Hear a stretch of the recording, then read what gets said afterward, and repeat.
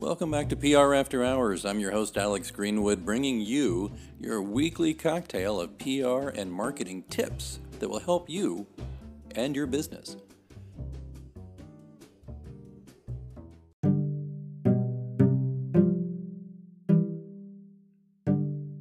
Stick around, we'll get started right after these messages. You know, there's an old song by The Who, and I won't sing it for you because, well, I don't have that level of awesomeness with me today to outdo Roger Daltrey, but it's like, who are you, right? Well, it's a question I think that all businesses should ask themselves. Who is your business? I mean, if you don't have the answer to that basic question, you might want to ponder that. And that's why we're very lucky to have Zach Giglio with us today. Zach is CEO of GCM Marketing and PR. He is going to talk to us about finding out who you are and how to use that in promoting your business. Zach, welcome to the Virtual Lounge. Yeah, Alex, thank you very much. I'm really excited to be here. We've talked about this a little bit in the past, and I think this is really exciting to be able to continue that conversation here. Tell us a little bit about GCM, what you do, who you work with, that sort of thing. I'd love to hear about that. Yeah, so I'd like to start a little bit before that. So I've had the fortunate experience of traveling and living around the world. And what I found to be interesting and incredible was how educational and impactful human connections are. And so whether that was when I lived in China, South Africa, traveled to Italy, the UK, all around the country, it's incredible what happens when people connect. And so what we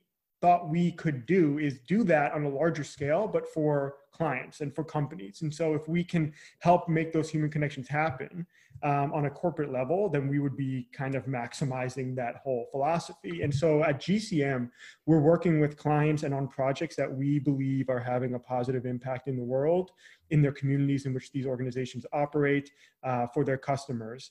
And we're trying to create those human connections. And that could be through marketing, comms, PR, content creation, things like that. Wow. Now you're international. I know that. In fact, in your very family, you're international, as we've discussed previously, which is up to you to go into. But where are you based? Where's hometown for you guys? Right. So hometown now is outside the Charleston, South Carolina area. So I'm originally from Long Island, New York. I'm not sure how Long Island comes through when I say it anymore. But I've traveled around a bit. I have been all around, but we're here in Charleston, South Carolina area. We love it. Well, you and I talked previously, offline about this and got to know each other a little bit. And that's why I'm so glad that you found some time to be with us today.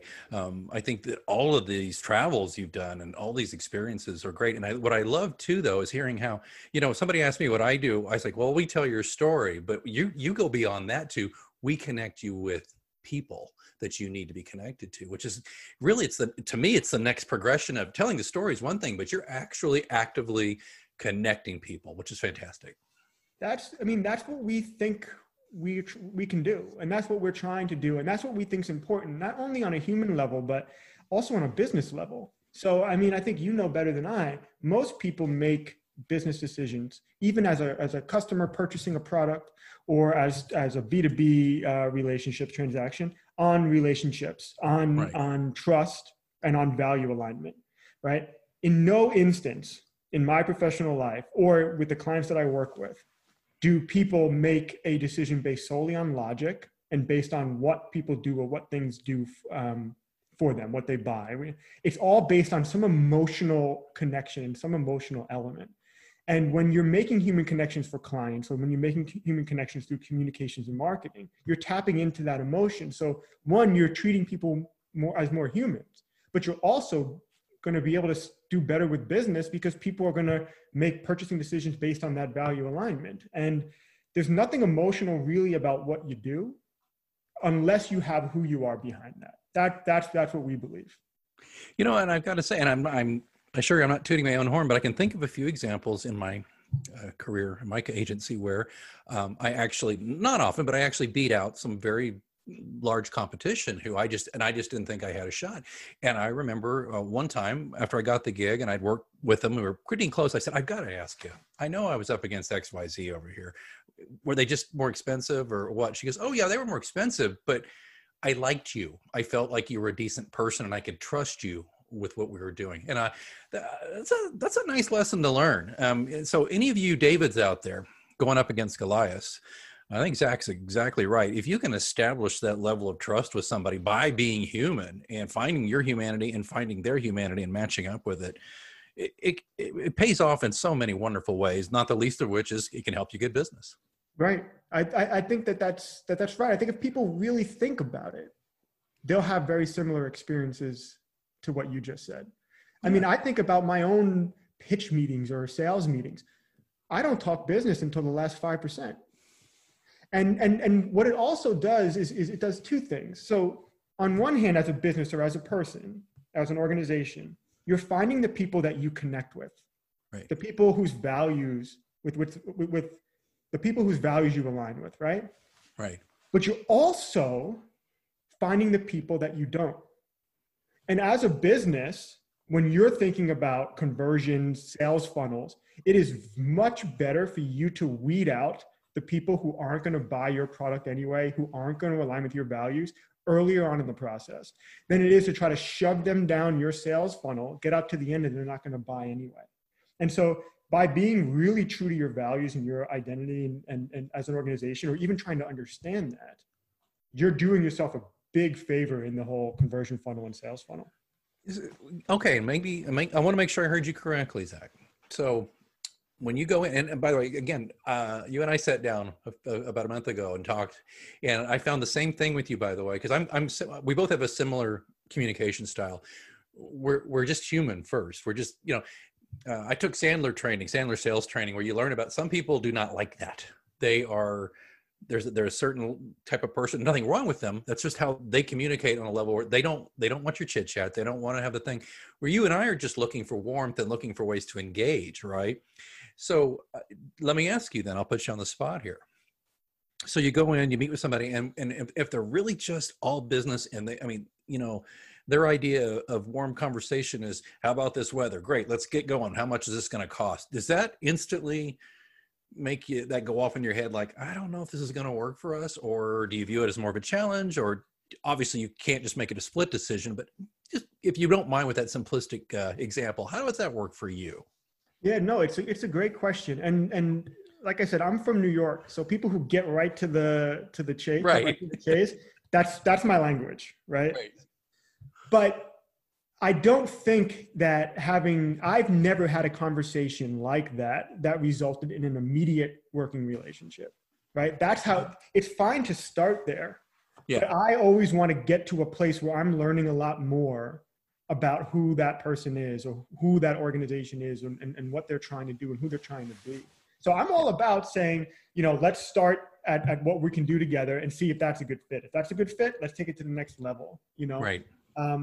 And so I don't think you have to be, at least in my experience, I don't think you have to be rigid in the structure of the conversation or the structure of your relationship. I think you can be open and also amenable to other people's styles. And by somebody cutting to the chase, if that's who they are, I like to know that about them, because it'll tell me a lot about how we're going to work together. And it's not a turnoff for me, but if it's a turnoff for you or for someone else, that's good too. Then this isn't going to be a good fit. And maybe we'll get the business now in this month, but they're not going to be happy 3 months down the road if it's not a good fit. It's going to reflect bad on your business, and you're going to have wasted time on a client that's not going to stick around. Oh, okay, that's very good. I like that. Yeah, because I'm the same way. I mean, I tend to try to suit the person, particularly a client prospect who I'm speaking with. And if they're all business, I'll make the polite, just hello, how are you? Oh, very good. So glad. Thanks to Jessica for connecting us. Great. Well, here's what we can do for you and get to it. I think the areas where I get a little stagnant, though, is because particularly when I go back to what I try to do for clients, which is tell their story, sometimes it's difficult to pull that story out of some people. They're just like, we do accounting, get on with it, So, right. No, so that's... it's a great question. No, I mean, it's a great point. And so, some of my clients have been way more business oriented, traditionally drier organizations, like information technology, right? And just back end, like fiber optic cables in the ground. Now, how do you pull out some beautiful story there? And so those challenges are real. And I'll say two things to that. but primarily, maybe start even a little bit earlier, primarily is this idea of an organization understanding who they are to begin with. Yeah. And so I think a struggle that you might have, and I know that I have, is that when we're trying to tell those compelling stories, we want to understand from who is it coming from, right? But it's very difficult if the organization that you're working with doesn't quite understand that, or if it's very disjointed. And I'll tell you an experience that you will not find surprising. Okay. So I've done an exercise, whether it was working for, Edelman in South Africa with Samsung, or working in my own capacity in our own business with a startup or a big national or international company. It really doesn't matter. You sit down, 10 people in a room. I think it's a good idea to have people of all levels, high seniority, CEOs, CXO, whatever, down to mid-level management, sales, bring in as a diverse group as you can. And give them a piece of paper and a pen and ask them two very simple questions. One, who is your business? Answer that in 2 sentences or less. Oh. And after that, what do you do? Now guess the type of answers you get back. Oh, wait a minute. Well, first of all, I think some people are going to be confused. They're going to assume that the answers to both questions is the same. Right. So that's one. That's one. So they'll say, who is your business? And they'll be writing what they do. Right. And they'll say, and what do you do? And they'll say, I already answered that. So that's one thing. But another thing is the answers are not only different, they're in different industries. I mean, these people think that they're operating on different industries. And this is from well-established businesses to startups to everybody. This is one of the most common things I find. And anybody listening here or anybody that I really recommend doing this test. Send a text message to 10 people in your business. Send an email to 10, 20, 30 people in your business. And do that same thing. And you will be very surprised of what you get. Go online, do a free word cloud generator and see what it looks like. You will be very surprised. Oh, that's hey, that is great. I love that. Now think about it. If your organization is like every other one, or most other ones, and doesn't have a very clear-cut, uniform idea of who you actually are, what does your customers think? Like, what does the market think? Because now you have 10 people are telling wildly different stories to your partners and to your customers. And so if you start at the identity, if you start at the beginning, all of your other processes become way more cohesive. And better than I, as a communicator, you need to be consistent in your message, and you need to be very, very repetitious. And and that's an aligner. Yeah, that's so perfect. So I love this. So let's say you're in on that. So you ask these questions. But so is that when your team is getting to know a new client? Is that something though that is that the first thing out of the box when you're hired? It's like, okay, we've got to really understand who they are, and then if they don't seem to know, we got to pull that out of them and get to an agreement on who they are before you can do anything else. Even if they're in a hurry to get something done, is that something you just insist you've got to do? It's something that I always recommend, and it's something that almost never happens in the beginning, because usually when I work with the client, they think that this is a silly exercise. Yeah. They think they got it. We've been around 30 years. Surely we know who we are. And so it is actually one of the most difficult things to convince a client that this is the first thing that you should do and actually get them. And it happens, usually this will happen after a couple months of working with clients. And I am now able to have built not just trust in the beginning, but trust through the work we've done together. They see results, they see how I work, they trust me more. And that's when I'm willing to put them kind of into more discomfort, because if you ask me, who are you really, Zach?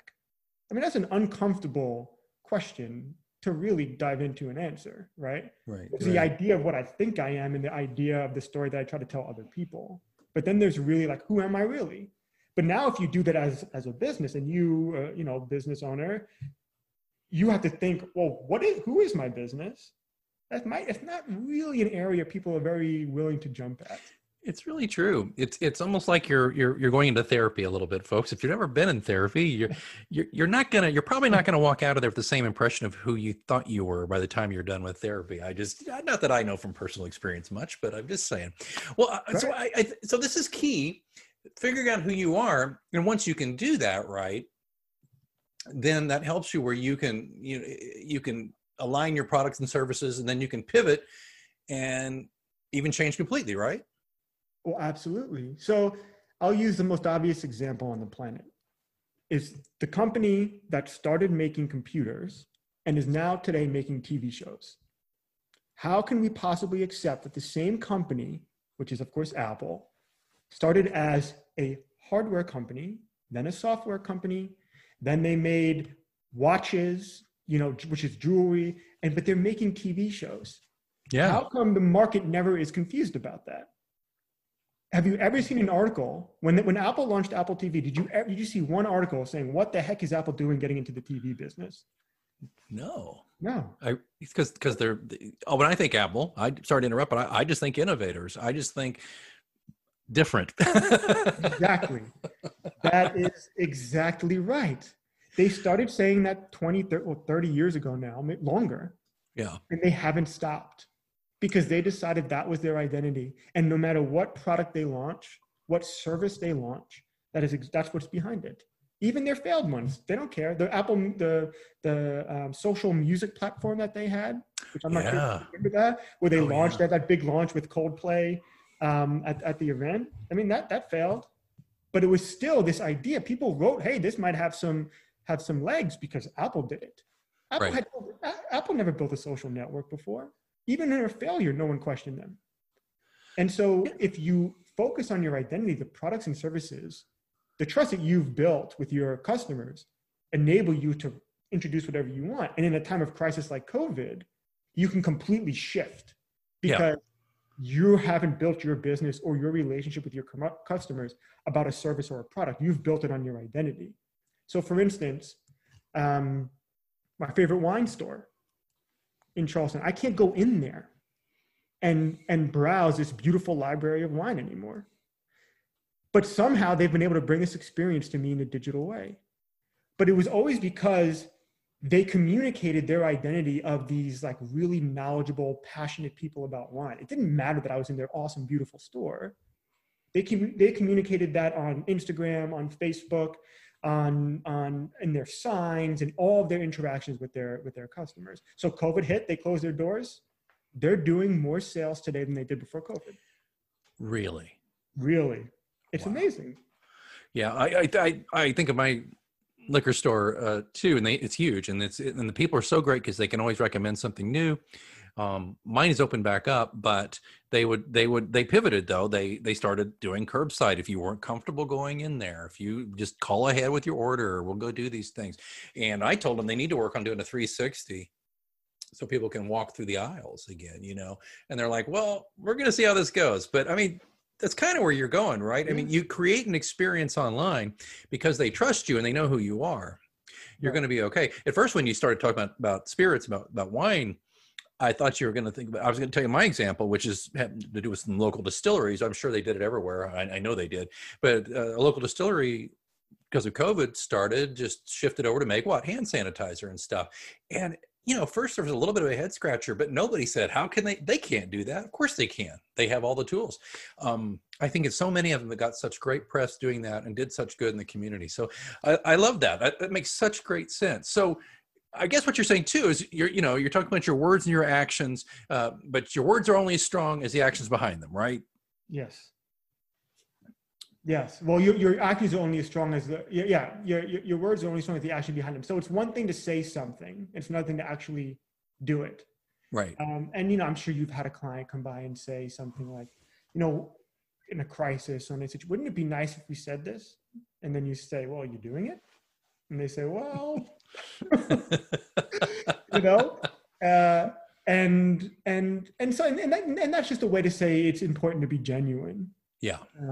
And particularly nowadays, I mean, it's very hard to get away with kind of telling a story that isn't aligned with the identity actually of your organization or who you actually are. And if you read these articles, a lot of people are getting upset. Now, how long is this really going to last? How long are people going to have the capacity to keep up with what's going on with all these corporations and stuff? But people are now more than ever, and I think you know this probably better than anyone, people now more than ever are expecting leadership in organizations to have a value alignment with them.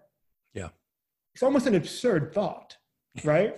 I Yeah. mean, like, why should the CEO of Apple align with any of the values that I have? But for some reason, it's important. That's totally true. That's totally true. And I think other PR professionals listening, and if you're not a PR professional, I'm sure this is still beneficial to you, but I think all PR professionals should really take a hard look at your customer relationships and making sure and asking yourself, are you serving that customer as effectively as possible if you're not making certain their alignments are there? Are you maybe letting things squeak by that could bite them in the rear end later in a crisis situation? Zach, thank you. Because I was telling Zach offline, I just did a 90-minute webinar on crisis this morning, and I've just got crisis on the brain as usual. But I thought of that, and one of those primary things I kept saying to people is, to survive a crisis, you need to be as transparent as possible, you need to be as credible as possible, and you need to be human. And part of being human is living up to, being who you say you are, and not trying to put on a big front and just kind of PR your way out of everything. Zach, I use a little clip from the movie Michael Clayton in my talk, and it's George Clooney, who's like a fixer, and he says, I'm just the janitor. The smaller the mess you give me to clean up, the better off you are. And that's what PR people can be, and especially in a crisis situation, right? And I guess I'm just kind of threading that needle one more second here. Don't make your PR people, folks, if you're hiring PR people, and PR people, don't be this person, don't be the janitor. And if you are the janitor, make sure it's something you can wipe up with a paper towel, not something that needs a hazmat situation. Sorry to bring out that tortured metaphor, but you really reminded me that aligning customers with their values of who they are and who they say they are is not just a nice to have, it's crucial. No, that's right. And ideally, to take that metaphor one step further, ideally, the PR people are handing the client the towel to clean up their little mess. Nice. We're just guiding them, right? Like, we're not really there to clean up your mess. And to any business or organization that hires a PR person that can say, I'll clean up your mess and you don't have to change a thing, beware. Beware.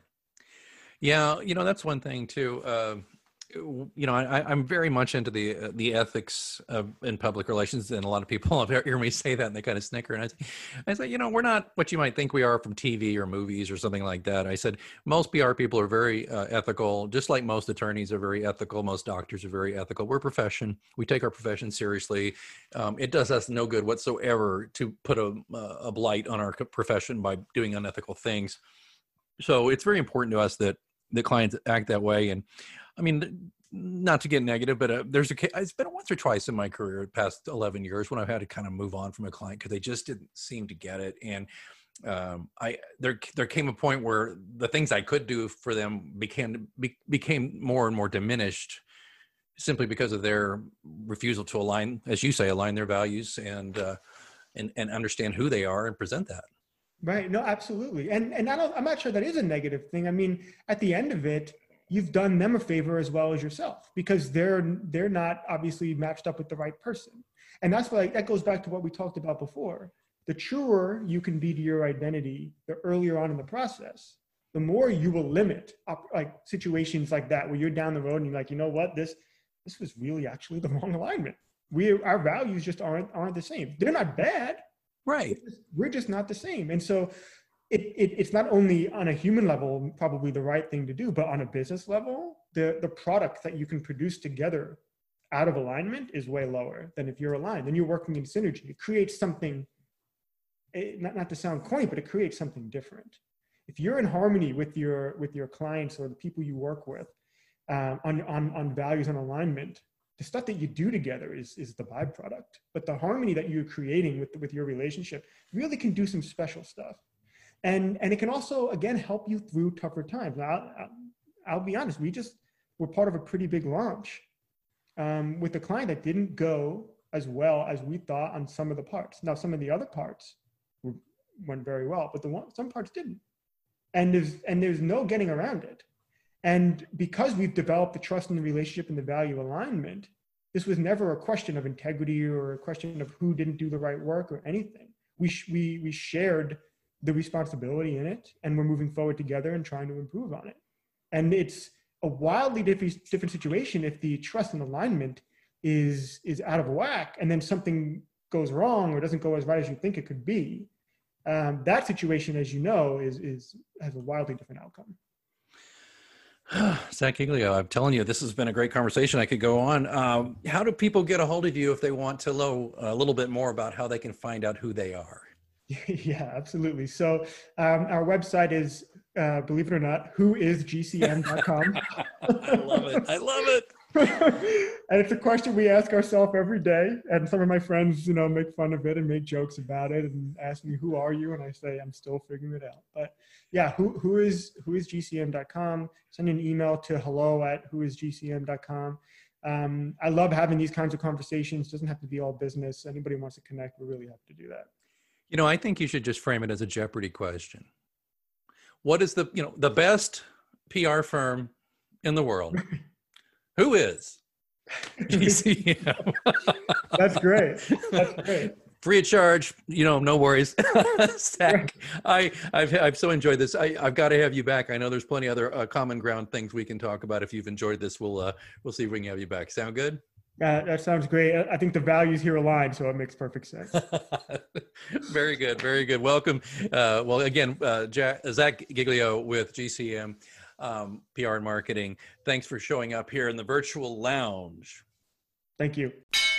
Oh, you know what that means? Looks like it's last call here at your virtual lounge for PR news, views, and interviews. Don't forget, you can ask me a question anytime. You can do it through our Twitter account, which is @HoursPR. Or, even better, you can send me a message vocally. I would love to hear your voice, and I'll answer it on the show. There's a link in the show notes. All you have to do is sign up through Anchor FM. It's free, doesn't take long. And you record your message, I get the message, I will play your audio, just give me your first name and the city you live in, and then I will answer the question to the best of my ability right here on the show. Don't forget to, if you're enjoying this podcast, you can support it and help increase the frequency and value of the show. Just consider being a sponsor for your brand or your agency or just yourself because you're like, I like this show. Or just drop a few coins in the virtual tip jar. Either way, there's links in the show notes. Please check that out. All of that, of course, being in the show notes where you're listening right now or at prafterhours.com. I see that they're turning up the lights. Last call is over, and I've got to clean up this virtual lounge. And until next time, I'm Alex Greenwood, and you've been listening to PR After Hours on Anchor FM.